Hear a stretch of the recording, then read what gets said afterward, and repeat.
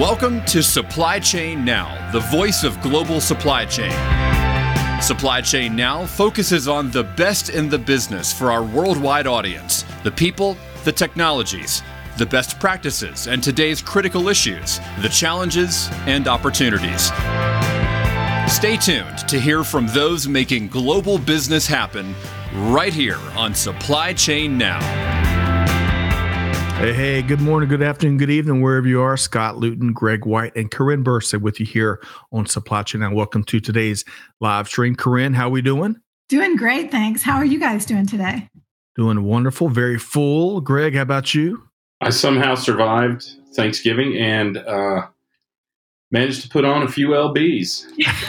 Not exactly what I was after, but oh, I made it worth it. I'll just sample everything. So that's right. It's required, Corinne. Well, I have a brother who is vegan, and it turns out that Oreos are vegan. They are. So, yes. That doesn't make them healthy for you, but it makes them non-meat, non-dairy. So they're basically chemically based and so worth it. Oh. So I have a feeling that at least 2 of my extra pounds are directly attributable to Oreos, and I'd like to thank Mondelez for that sincerely. Totally worth it. Greg, is that just the standard chocolate with cream filling, or did you go for some of the fancy seasonal offerings? So I only eat the original, not even double stuff. But we also had birthday cake and chocolate and peanut butter and another flavor. I can't remember. Oh, my goodness. Okay. Oh, yeah. So plenty of Oreo SKUs in the Great White household. My brother is a dedicated vegan. Yes. Well, thank you for sharing that great news. That's some of the best news you're going to hear all day long. So Oreos can find a way into anyone's diet. Yes, as they should. Yes. But folks, moving right along on today's show, it's the Tech Talk version of the Supply Chain Buzz, where we're going to be sharing some of the leading stories across global business, global news, of course, supply chain. And today, Corinne and Greg, we've got a very special guest joining us, Alexa Cheater with Kinaxis. Looking forward to that. Had a great pre-show conversation with Alexa. So stay tuned. We're going to be discussing a variety of news and developments, and folks, we want to hear from you as well. I already see some folks in the comments that we always enjoy a perspective from. We're going to say hello in just a minute. But Corinne and Greg, great conversation teed up. Y'all ready to go? Let's do it. Absolutely. All right. So for starters, though, we want to invite folks to check out, Supply Chain Now is very pleased and honored to be partnering with Vector Global Logistics and many others in our Leveraging Logistics for Ukraine humanitarian aid initiative. Already over 500,000 pounds of targeted relief aid have been shipped and found its way into Ukraine, Poland, and elsewhere. And that's an older update. I can only imagine where we're up to now. Next planning session is Tuesday, December 13th at 11 a.m. Eastern Time. And you're more than welcome to come and give, come and just listen in on what's going on, gather all the market intel, you name it. But just, hey, we invite you to be a part of this very important effort here. December 13th, 11 a.m. Eastern Time. And we've got that in the link to join in the chat. Okay, so Greg and Corinne, what we didn't touch on before we say hello to a few folks is football, Greg and Corinne.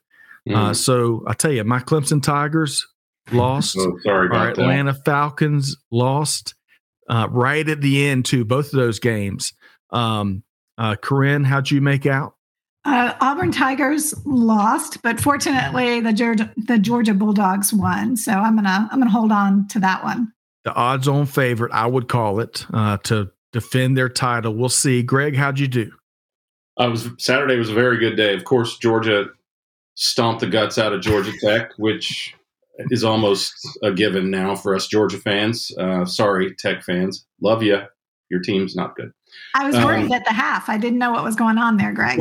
Yeah, you can bet they had a few strong words shared with them in the clubhouse, and it worked. And Michigan stomped the guts out of Ohio State, which not only pleases me as a Michigan fan, but also clearly, because I was watching it at a friend's place, clearly pleased a lot of Georgia fans who were cheering loudly for Michigan. and surprised a lot of folks that score, especially the delta between those two teams. So congrats to your Wolverines there, Greg. Yeah, go blue. And made a lot of people happy, I think, around the world, except for my buddy Paul Noble at Verison. We're not allowed to talk about that game at all because we, even as very close friends, can't be civil to one another on that topic. So that's right. And our dear friend Tom Valentine, old TV, big Buckeye fan. Sorry, Tom. But of course, he's probably watching too. Greg's Chiefs won again as usual. We talked about that pre-show as well. So big. Thankfully, we tried to give that away, but thankfully they only had their second or third string quarterback in. So no one is as good at giving away games as our hometown Atlanta Falcons team. But hey, I digress. We'll save that for more sports at 11. Greg and Corinne. Right. Really quick, want to say hello to a few folks before we dive into a few stories. Jonathan's back with us. Jonathan hails from Louisiana. Great to see you, Jonathan. Tom Raftery is back. Hey, folks. Happy new week. By the way, Tom says, Greg, you're making him hungry with all the Oreo talk. Tom has the diet of an 8-year-old just like I do. Oh, good old Gino's back with us, GP. Good morning to you, our resident supply chain drummer. Catherine Heinz. Big thanks to Catherine, Amanda, all the folks behind the scenes helping to make production happen. Terso tuned in from Guatemala, the land of eternal spring. Corinne, that sounds almost poetic, doesn't it? It does. Welcome in, Terso. Jonathan does not want to discuss football. I get that, Jonathan. I'm with you. Yeah, it was a rough weekend for LSU too, wasn't it? Speaking of Mom, she's back with us. She couldn't even finish watching our beloved Clemson Tigers. So bad. Hey, Mom, there's good news coming. So hang in there. Love you and great to see you. What is going on with South Carolina lately, though? I don't know. I mean, they're going to hang 100 on somebody before the season's out. Man, they are. Their offense is on it. Spencer Rattler is on fire. You're right. Terso is a big Niners fan. So go Niners. Corey over here is a big kindred spirit with you, Terso. And finally, Josh Goody. It's always a good thing when Ohio State, I think, loses is what he meant to say. And he brings a great comment here, Corinne and Greg. World Cup is on. Ooh, and man. Folks, tomorrow at, I think, 2 p.m. Eastern time, you've got the U.S. versus Iran, and it's going to be a knockdown, drag out, right? It is. The U.S. posted a big protest. They changed the Iranian flag, and the Iranian World Cup conference or whatever is trying to get them disqualified. But during the first game that Iran had with England, they did not sing their own national anthem in protest. So I'm not sure who's on Iran's side. Man, who's on first? Who's on second? Game, right? I mean, the U.S. has scored a grand total of 0 goals in 2 games. They have to win this game to move on. They cannot tie and move on. So, Corinne, your big bold prediction on that game tomorrow. I'm totally biased, so I'm rooting for USA for sure, but it's going to be a tough game, no question about it. And I can't believe they haven't scored at all in the first 2 games. So soccer scoring for me is a little challenging. How they work the pool play, and then those who emerge from it. Agreed. Yeah, it's like a round robin and points and things like that. It makes we need to have Enrique Alvarez be our resident football or soccer SME for all World Cup discussions.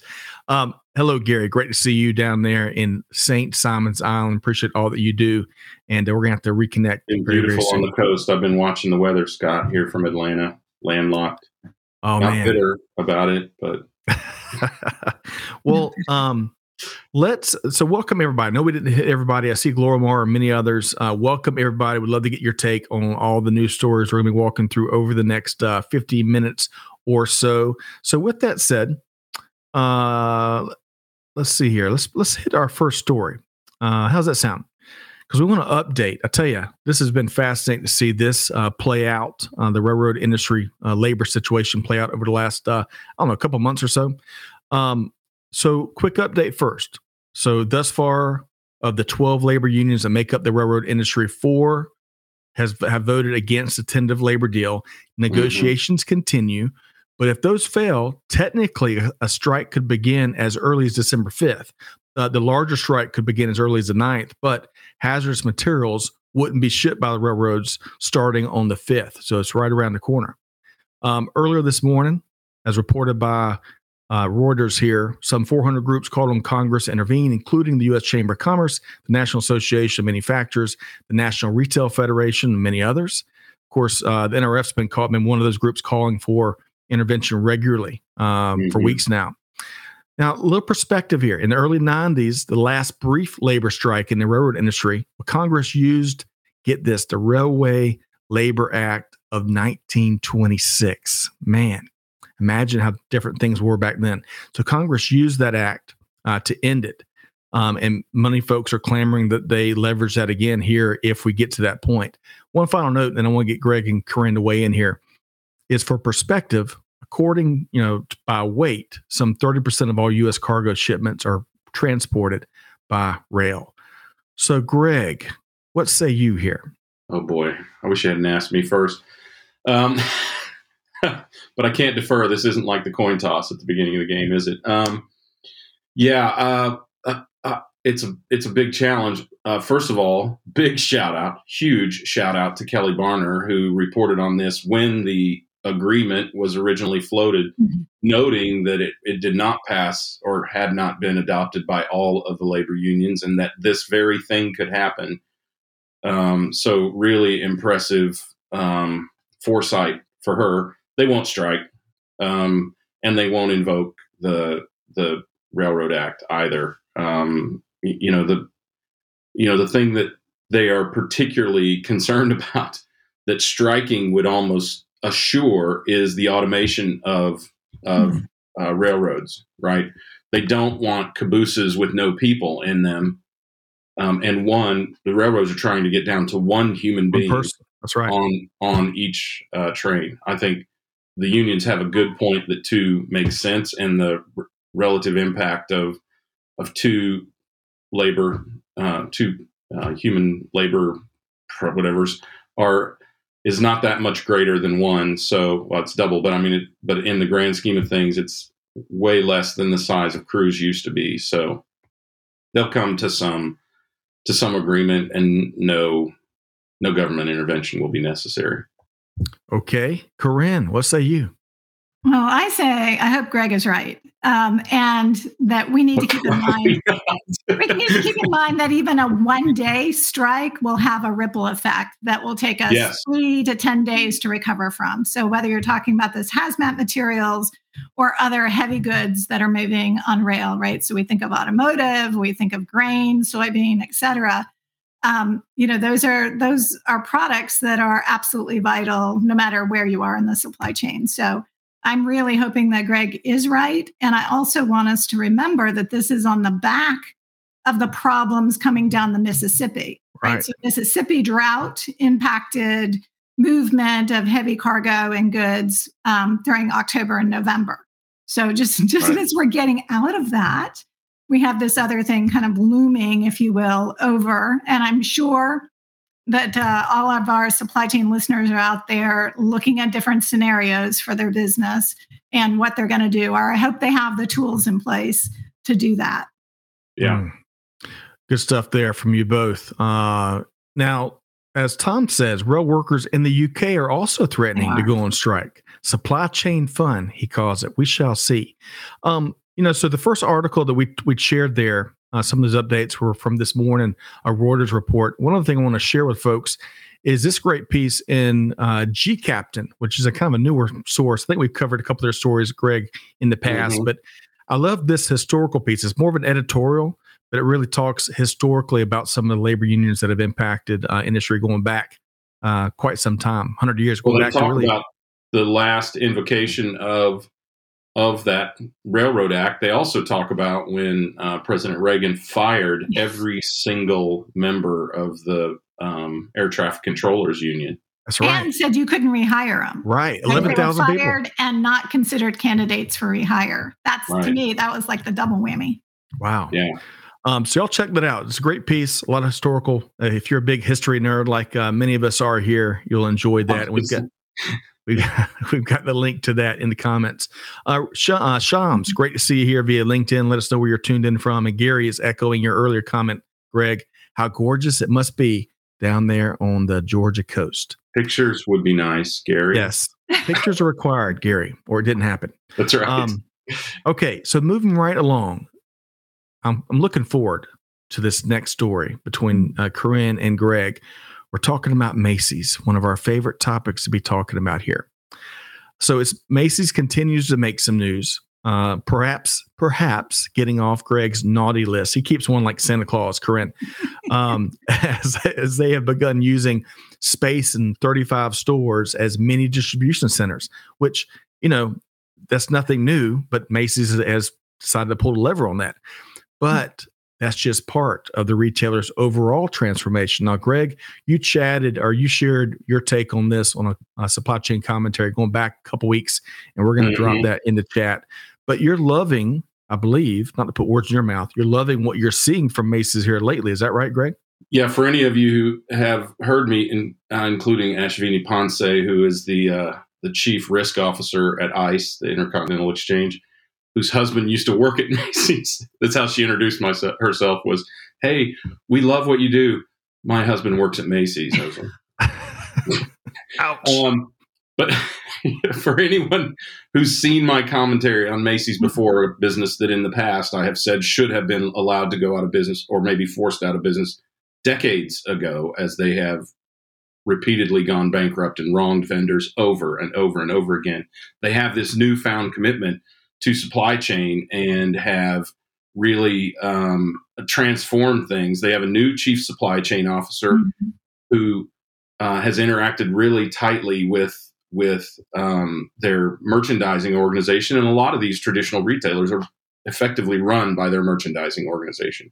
So two things great there. They have a chief supply chain officer, virtually unheard of in any of these big, largely fashion retailers.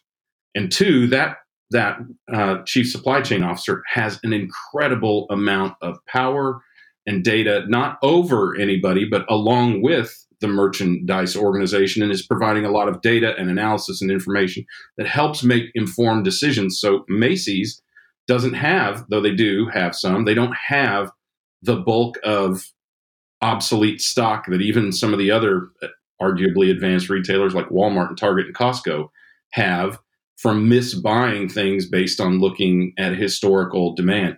So they have shown a tremendous leap forward, frankly, and in the commentary that you've dropped, I argue that they are actually now a model of how to integrate supply chain into a largely fashion enterprise.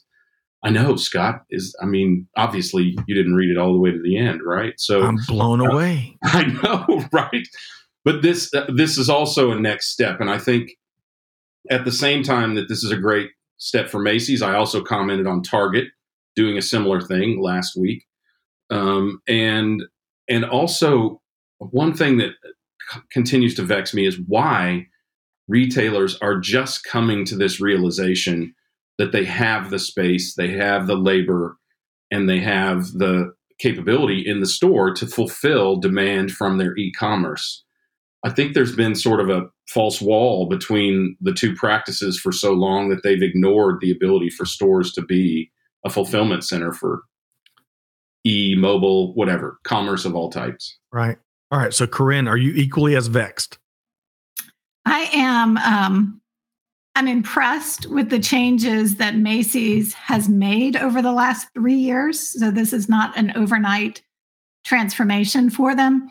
They closed a lot of stores. It's good to see that they're using that brick and mortar infrastructure to do something that, e-commerce companies can't do, or e-commerce alone cannot do, right? So they have that real estate that's close to the markets that they serve. So I think this is really important.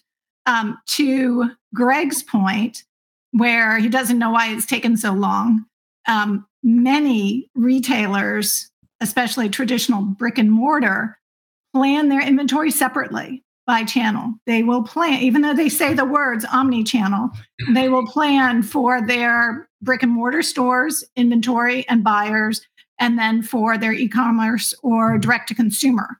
So this is an opportunity to bring all of that together, which of course, Greg, impacts all the assortment plans and availability, but more than anything, the revenue plans for the leadership of the e-com business and the brick and mortar business. So this to me underscores that maybe Macy's is making that needed organizational transformation in addition to all the supply chain transformations. Man, excellent. I appreciate both of your commentary, Greg and Corinne, on what Macy's is doing. A couple of comments here from the audience. Ted says, if you think about it, Target fulfills 95.6% of their e-commerce volume from their stores, which are truly mini distribution centers local to the customer. And then he also mentions Best Buy. 40% of all Best Buy's e-commerce volume is picked up in store via BOPUS. And then finally, I think someone you may recognize, James Mumford, Corinne. Hey, James. From sunny California. How about that? Okay. It's sunny here in Atlanta, just in case anyone's wondering. Is it sunny all over the Atlanta area where you guys? It's gorgeous. It's gorgeous out here. Corinne, how about where you are? It's a beautiful day. Beautiful. Okay. Well, Greg and Corinne, I really appreciate both of y'all's take on these first two stories. We've got an excellent guest tuned in here today. I'm really looking forward to, I'm going to go ahead and we're ahead of schedule, Greg and Corinne. Head of schedule. How about that? Never happens. So we're going to use That's like saying this kicker never misses. We're going to use those bonus minutes, and we're going to go ahead and welcome in our guest here today, Alexa Cheater, Director, Product Marketing with Kinaxis. Alexa, how are you doing? I'm so wonderful. I'm a little bit jealous. The weather here is not quite as nice. It's cold and rain, not snow. So I suppose that's something. Overcast. Like, it's just not a beautiful day in Ontario, Canada. So, you know. But Greg and Corinne, as Alexa was telling us in the pre-show, you've got some gorgeous land out there, some horses. So even if it is really cold, I bet you can get out in nature, just a couple of footsteps out your door, huh? That is very true. And as a horsewoman, there doesn't matter what the weather is. I'm always going to be out there. So you'll see me out in every temperature, even when it's, minus 40 degrees Celsius and people think Canadians are too dumb to go outside. I'll still be out there bundled up because that's my whole life now. When you bring the animals home, that's your whole life. Wow, I love that, and enjoy. Hopefully, you can enjoy a really cold adult beverage as you do that stuff, or at least maybe after it's all done. Okay, so Greg, Corinne, and Alexa. Before we get into a couple of stories that Alexa's going to share her take on today, as the world knows, or at least here in the States, Cyber Monday, right? Cyber Monday, right? We had Black Friday last Friday. Greg had a great commentary around that, and today's Cyber Monday. So, what I want to do with the fun warm-up question, Alexa, we're going to start with you here. I want to celebrate some retailers that really get commerce right, but in particular, e-commerce right from that customer experience standpoint. So, Alexa, we're going to go around the horn, and folks in the comments, we'd love to hear yours, those retailers you want to celebrate from really making you happy and your experience to be a world-class one. Alexa, who comes to mind for you? Yeah, absolutely. So I definitely partook in Cyber Monday deals. Definitely bought probably more than I should have. My credit card got a bit of a workout. I have to give a shout out to a strong Canadian retailer here. As you mentioned, I have horses and I was on the hunt for some new blankets for them to keep them warm in that cold Canadian winter. And so I did order a bunch of stuff from a company called Greenhawk. For anyone tuning in who knows horses, it's like the equivalent of Dover in the US. So they do a lot of stuff across the equine industry. And what I loved is that I knew well in advance what was going to be on sale. They told me 3 weeks ago what was going to be on sale for Cyber Monday. So I could pre-plan exactly what I was going to buy. I could price, check with other vendors and make sure I was getting the best deal. And then the whole streamlined experience from start to finish was I could do it on my phone, which I did. It was very easy, ordered in, less than 5 minutes. They told me exactly what was in or not in stock. Was beautiful. It's already shipped out. And to tie back to what you were talking about with Macy's, they actually have that distribution model already in place. So it's actually being shipped from a store that's relatively local to me. So I should have it by the end of the day today. Wow. Nice. Yeah. Green Hawk. So big shout out. 2 Are thumbs they up. associated with Dover Salary? They Alexa? are not. They're an independent, Okay. but they're the closest that I can come up with. Kind of Green Hawk is the Canadian equivalent. They carry a lot of the same kind of stuff. There's a bunch of horse retailers. I won't get into details because it's probably not for everyone on your call. But they do a wide range from like horse feed through blankets to rider apparel.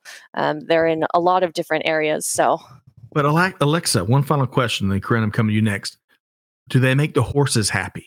That's the voice of the horse consumer. Alexa, two hooves up there from your definitely 2 hooves up, because I also order treats for the horses, so they'll be very, very excited that they get those later today. Okay, awesome, love that. I almost said like a fleet of horses. What do they call? I'm not sure what they call herd. A pack It's of a horses. herd of horses. Herd. Yeah. Is it a herd? Okay, it is a herd. All right, learn something new every day. Okay, Corinne Bursa. All right. So Corinne, who would you want to give a big thumbs up to when it comes to customer experience and the retail landscape? Well, the first one I would think of is Tractor Supply, which is doing a great job. So yeah. I know they've been with us a number of times over the years, but I really I like the in-store experience, but I also like the online experience. And of course, the assortment is really good from an online perspective. Service, returns, they make it easy. So true. And they give great interviews. Colin Yankee, Corinne, is who you're referencing. I am. He's a great interview. And we're big fans. Tractor Supply, they're doing a lot of innovative things when it comes to supply chain, customer experience, and a lot more. So Corinne, that's a good one. So all right, so Green Hawk, I'm keeping tabs. Green Hawk and Tractor Supply. Greg, what say you? Sweetwater. Still Sweetwater, always Sweetwater. Sweetwater music is mostly professional recordings now for podcasting and in-studio recording as well, but also for musical recording and every manner of instrument you could imagine. I was introduced to them by the pickiest consumer on the planet, Sir Rod Doherty, my former chief product officer. Also, by the way, Alexa knows Patty McDonald, so you say hi from both of us, and she'll know what you're talking about when you say picky. But he is the hardest consumer to please. Brilliant assessment and understanding of CX and customer success and customer interaction. And Sweetwater always performs super strong, easy to navigate, kind of like Alexa you've experienced, and what you see at Tractor Supply as well. But easy to navigate, lots of service before and after the sale. I know Ian, my sales rep at Sweetwater, and occasionally they just check in to say, "Did you like your order, or is there anything that I can help you with to tune your setup or whatever?" So, unbelievable model of customer support. Love it. And speaking, they've also been with us here before. Their chief supply chain officer, Phil. I can't remember Phil's last name, Greg, right off. But Phil, the guitar player. Yeah, Phil Rich. He played us out. Alexa, Corinne, as you might expect, their supply chain leader has incredible music talent and is a really cool guy. So y'all have to check out those. The song was Customer Experience and Nothing Else Matters. Like a t-shirt. Love it. Hey, I'm gonna give, this might be a boring pick, but it's been very true and very consistent. So the Home Depot has really gotten it right here at the Luton household.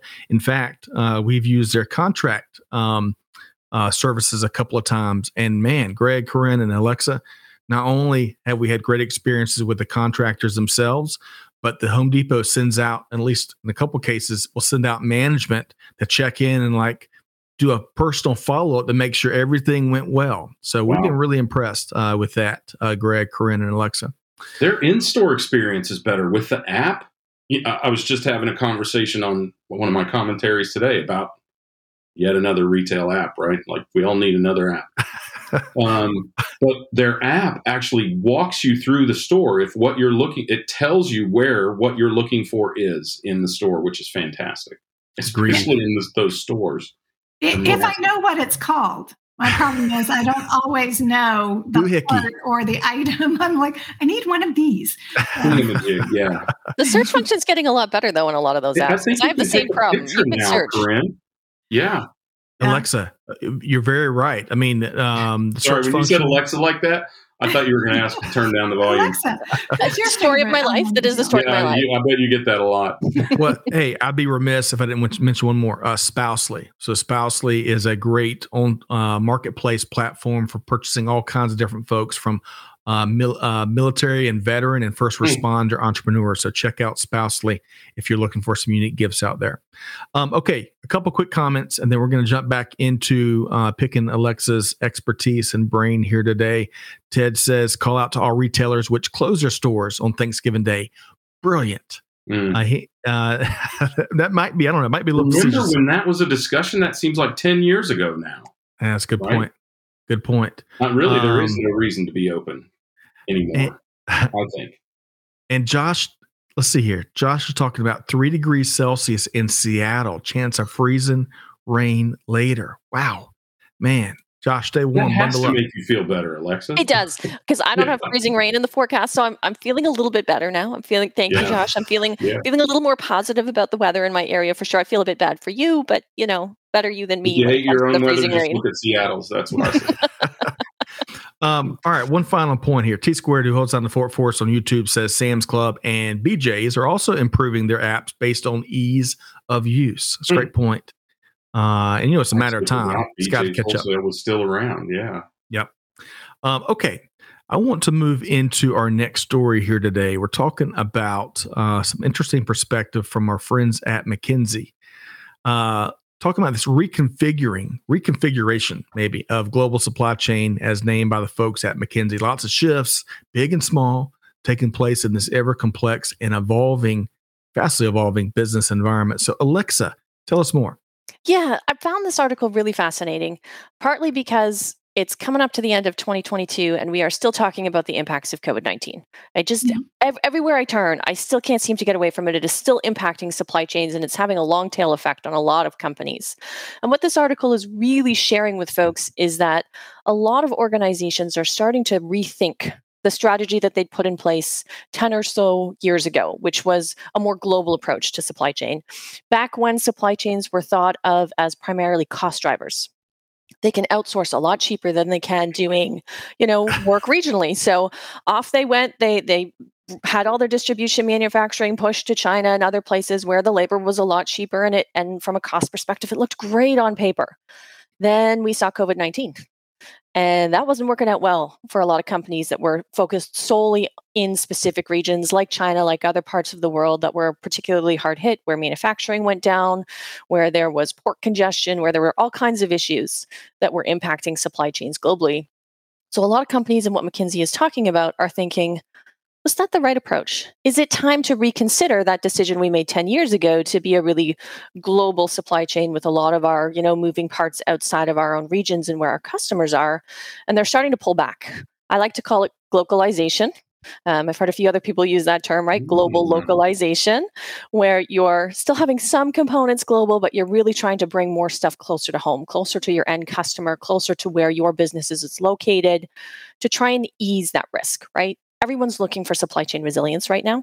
And they realized if they were single source through China or had a single supplier, they weren't going to get that. Resilience failed left, right, and center. Businesses went under as a result. Horrific for supply chains for some of these folks that hadn't put this in place. But what McKinsey is right to call out is that this is not an overnight shift. This is not something that you can just flip the switch on and decide, suddenly I'm bringing all my manufacturing back to the States or back to Canada. And suddenly I'm going to go out and be able to buy raw materials myself. I read another article where they talk about it as the Teslafication effect in the automotive industry. We used to have the Amazon effect. Now we're into the Teslafication effect, where businesses are trying to acquire raw materials or critical components themselves so that they're less reliant on other parts of their supply chain. And I tend to think, well, it's good in theory. One, it's going to take you a number of years to get there. It's going to cost you a boatload. And we are still talking about heading into a recession very shortly here. For a lot of companies, this is not going to be a feasible plan in the next 2 to 3 years. They're not going to have the cash to do this.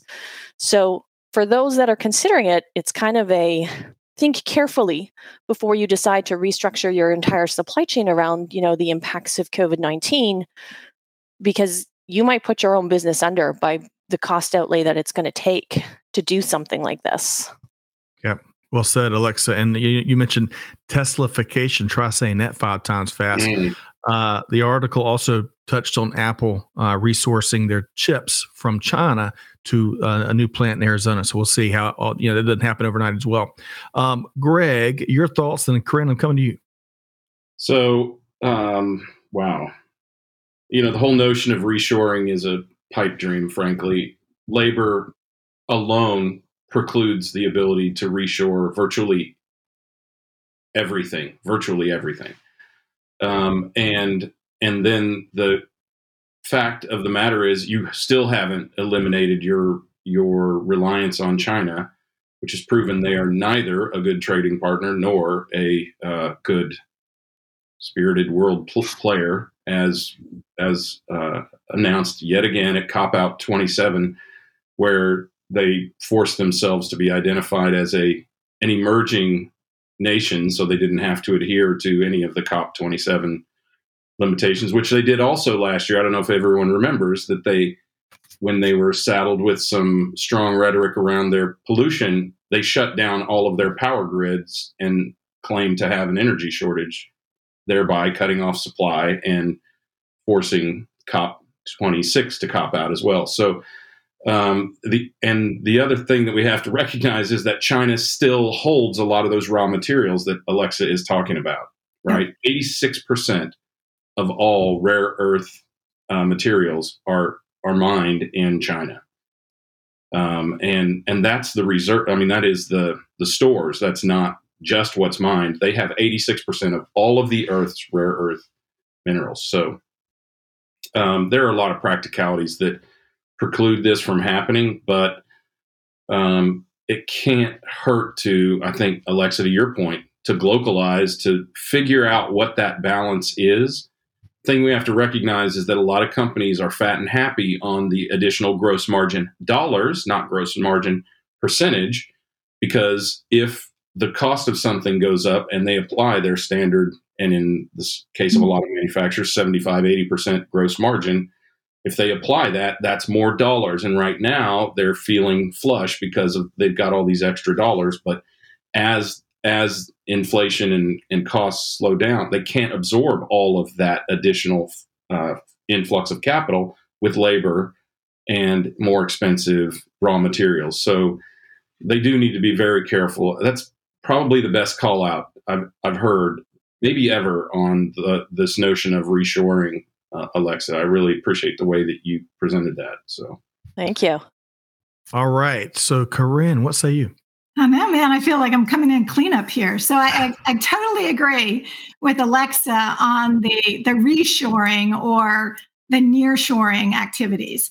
I think as a supply chain technology person, it's a lot easier to plan and replan in your planning systems than it is to change your physical network and have not just capacity and distribution and personnel all together at the same time. And the article, I think, said that it takes companies 5 to 10 years to pivot on this scale.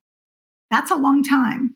And in the world we're living in today, there's going to be a lot more things happening in that 5 to 10 year period of time. So I think that we have to get into this constant state of reviewing what a network looks like and the risk, not just the cost associated with the current design and the current network. So I like the movement away from cost only or low cost as the primary driver to also consider risk in supply, in distribution, and being, dedicated to either one region or one vendor for critical materials or finished goods. Well said, Corinne, Greg, and Alexa. And folks, we've been talking about this article via Bloomberg from our friends at McKinsey. We've got a link to that so you can read it for yourself and give us your take in the chat. Okay, so I got a couple comments here. So Adrian, maybe a reference to rare earth metals.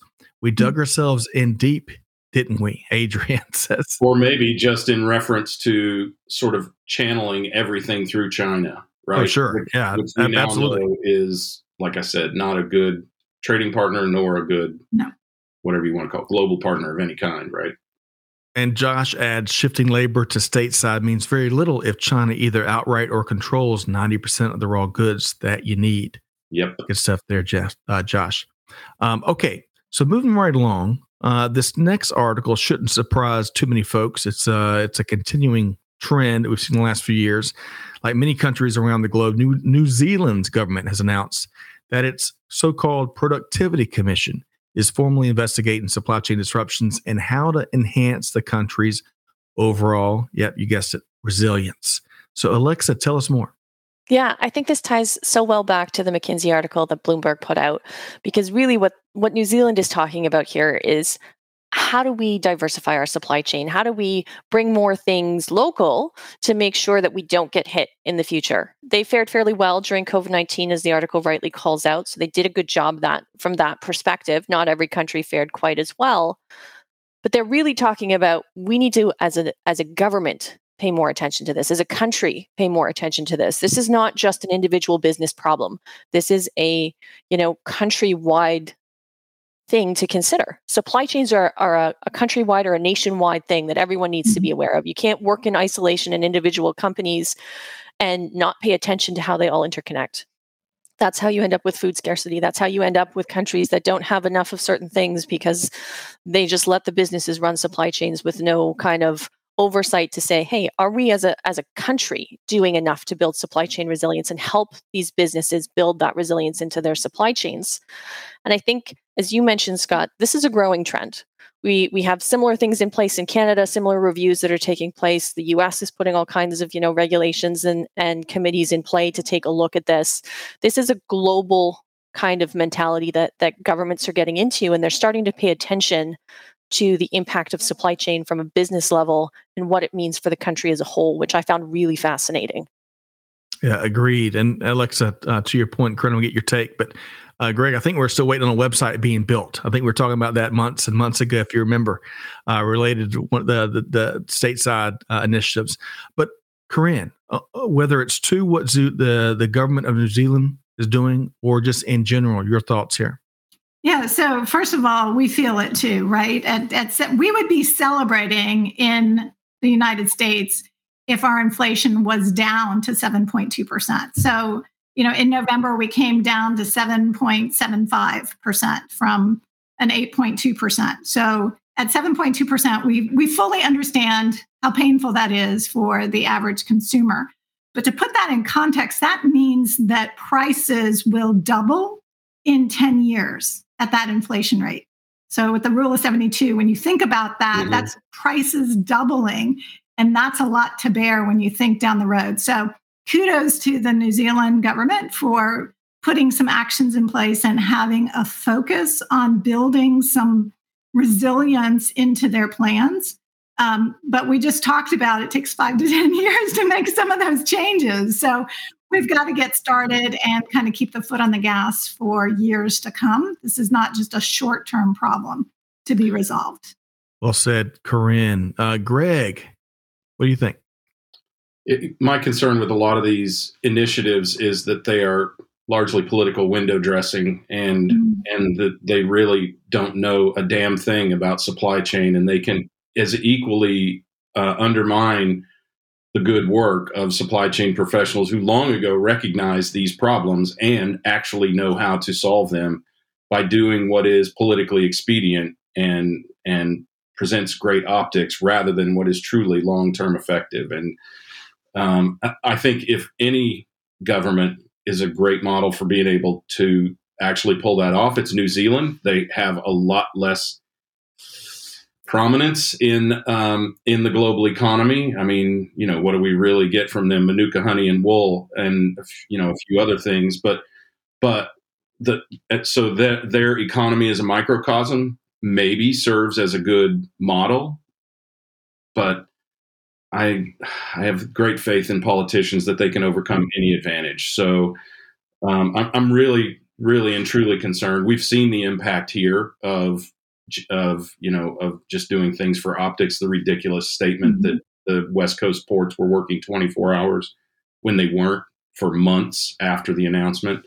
And of course the the false what do I want to say, enthusiasm that created for people to continue to send ships to the ports, which only exacerbated the problem because they weren't, in fact, working 24 hours. It's silly things like that really concern me. But we clearly have to do something. I really think government entities should really use supply chain professionals as consultants rather than to try Absolutely. and give them a sound basis for making some of these changes rather than making the changes that get them votes at the next election. Greg, good point. And Alexa, you seem to agree. Big I opportunity for supply chain practitioners and leaders to more fully even be leveraged in these times, huh? Absolutely. And I think, Greg, you're so right. There is a real risk here of this becoming a political gloss over where companies, are getting thrown to the wind by their governments who are putting in all kinds of restrictions and regulations in place without knowing what it is that they're really doing and the impact that has. I'm an eternal optimist at heart. So despite, some of the things that have happened in politics globally and even here in Canada, I like to think that maybe one day a country is going to get it right. And I hope that New Zealand sets kind of a gold standard for this and says, this is how you should do it. You should be consultative with professionals because you don't know that much about supply chain, and you should put measures in place that make sense for an actual purpose, not just to win the next election. So I'm going to keep my fingers crossed. I'm going to stay optimistic that maybe New Zealand can show the rest of the world how to do this correctly, instead of what some of the other countries have been kind of dabbling in lately. Alexa, I love how you think. There's a strong practicality there, and that's what we need more, amongst other things. So, Alexa, thank you for sharing. We all need a nice, healthy dose of optimism, practical optimism. I think the greatest optimism we can have is like we as a collective supply chain practitioners could give a damn what the government says, and we're going to do it the right way anyway because we're impacted by it every single day, right? Yeah, the government policy impacts, especially on imports, exports, when you think about it. And for New Zealand, they import a lot of product. Virtually everything, yeah. So that comes into play in all of these decisions as well. So coming out of Asia or the European community, that's a big part of their supply chain cost basis and their supplier network as well. Yeah. Corinne, excellent point. I don't know if this is a good analogy, but it's what comes to mind. We thought that a frog, as we dissected those in high school, were very complex organisms. That's nothing like dissecting global supply chains, right? On so many different levels we're attacking it. So who would have thought that frog dissection would come up on an episode of the Supply Chain Buzz? I believe you planned it, but Scott, I made the mistake of naming my frog. No, Corinne. Well, but it is such a complex organism, that we're talking about here, global organism.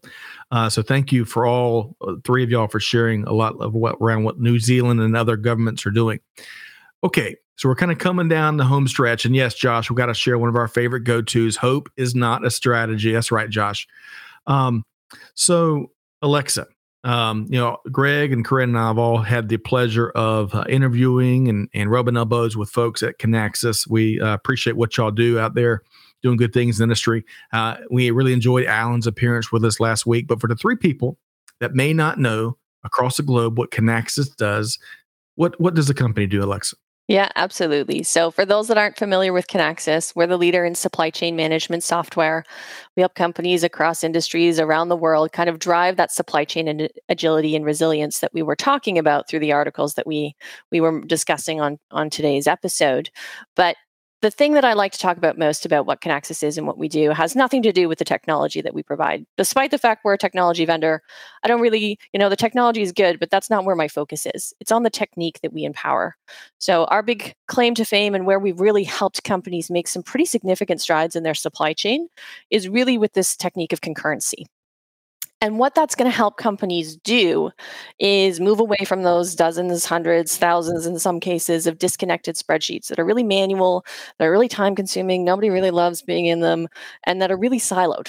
so that you work on your supply plan and then you kind of toss it over the fence to demand or vice versa. And you don't really talk to the other groups within your supply chain. You just kind of work in your own little box, in your own little spreadsheet, and you go, ta-da, I'm done.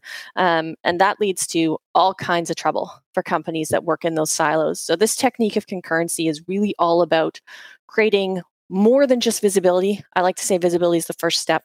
It helps you get that transparency, which is actionable. It's that actionable visibility, so that everyone is completely connected, so that you can't sit there and say, well, I didn't know that my plans were going to have that kind of impact on someone sitting 3 cubicles down, because everyone gets instant visibility into everything that's happening across the supply chain. And I know that sounds a little overwhelming. Oh God, I don't want visibility into everything. Like I'm never going to be able to get any work done. But it's also about empowering people.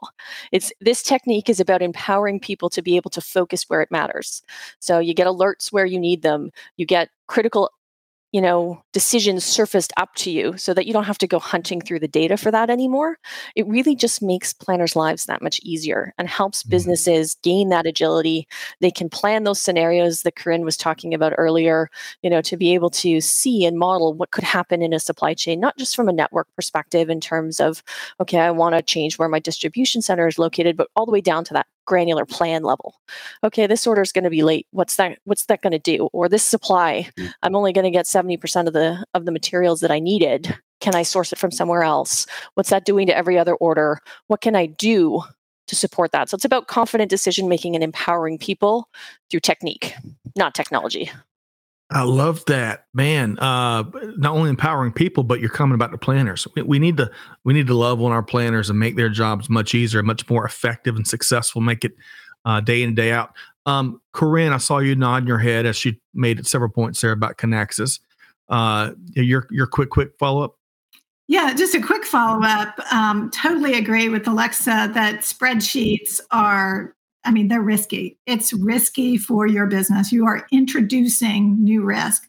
But this idea of concurrency, in my simple mind, I think of that as the ability to plan over multiple horizons. So what Alexa was describing is certainly we can do our strategic and operational planning, but we want to get down into that execution as well. And having that all done against the same network, the same model, a comprehensive view of data. So regardless of your role in supply chain, we're connected on a concurrent basis, or our business is all on the same platform on a connected basis, so our concurrent basis. So I love it. It's all about making sure your team is working together, both in short-term horizons, we're talking minutes, hours, to years, and making sure that the plans that are put in place are actually executable by the physical participants in the supply chain. Nice. Executable. All right. So Greg, your quick follow-up to what Corinne and Alexa both shared here. Well, I think Alexa stated it really well when she said supply chain is not a cost-saving exercise. It is a risk-balancing exercise, and preemption is the key to risk balancing and risk mitigation, and the ability to understand the impact of the changes you may make on a plan or a design or a process, or even your timing or level of execution. The ability to understand what that impact is before you make that decision or take that action is really critical, because it allows you to prevent the problems that don't require disruption to muck up the works for your company, right? You want to leave only disruption to chance, not your plans or designs or execution to chance as well. Love that. Okay. So Alexa, you and the Kinaxis team have brought us some really cool resources. We touched on these, I think, last week as well. Podcasts, events, use cases, all kinds of resources here. Why should, and we're going to drop the link in the chat, why should folks check out kind of what I'm going to call the resource center at Kinaxis? And by the way, I love this three-point mantra here. No sooner, act faster, remove waste. Your thoughts, Alexa? Yeah, absolutely. The no sooner act faster, remove waste. That is what we live by here at Kinaxis. That is really the heart of what we're trying to deliver for companies. And I would say people should come check out our resource center and take a look at what we've got, because we've helped a lot of companies.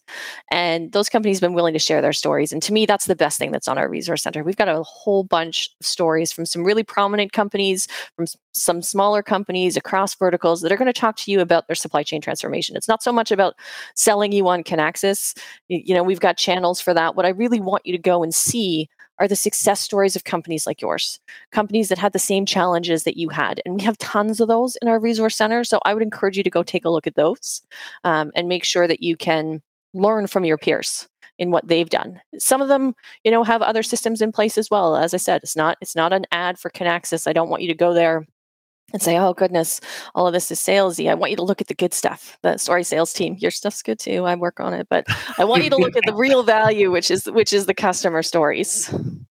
Love that, Alexa. And you strike me as someone, much like many other of your Kinaxis colleagues, that would welcome an opportunity to jump on the horn and have a talk about shop, what's going on in industry. Not selling Kinaxis, but really talk shop with folks around the globe. Is that right?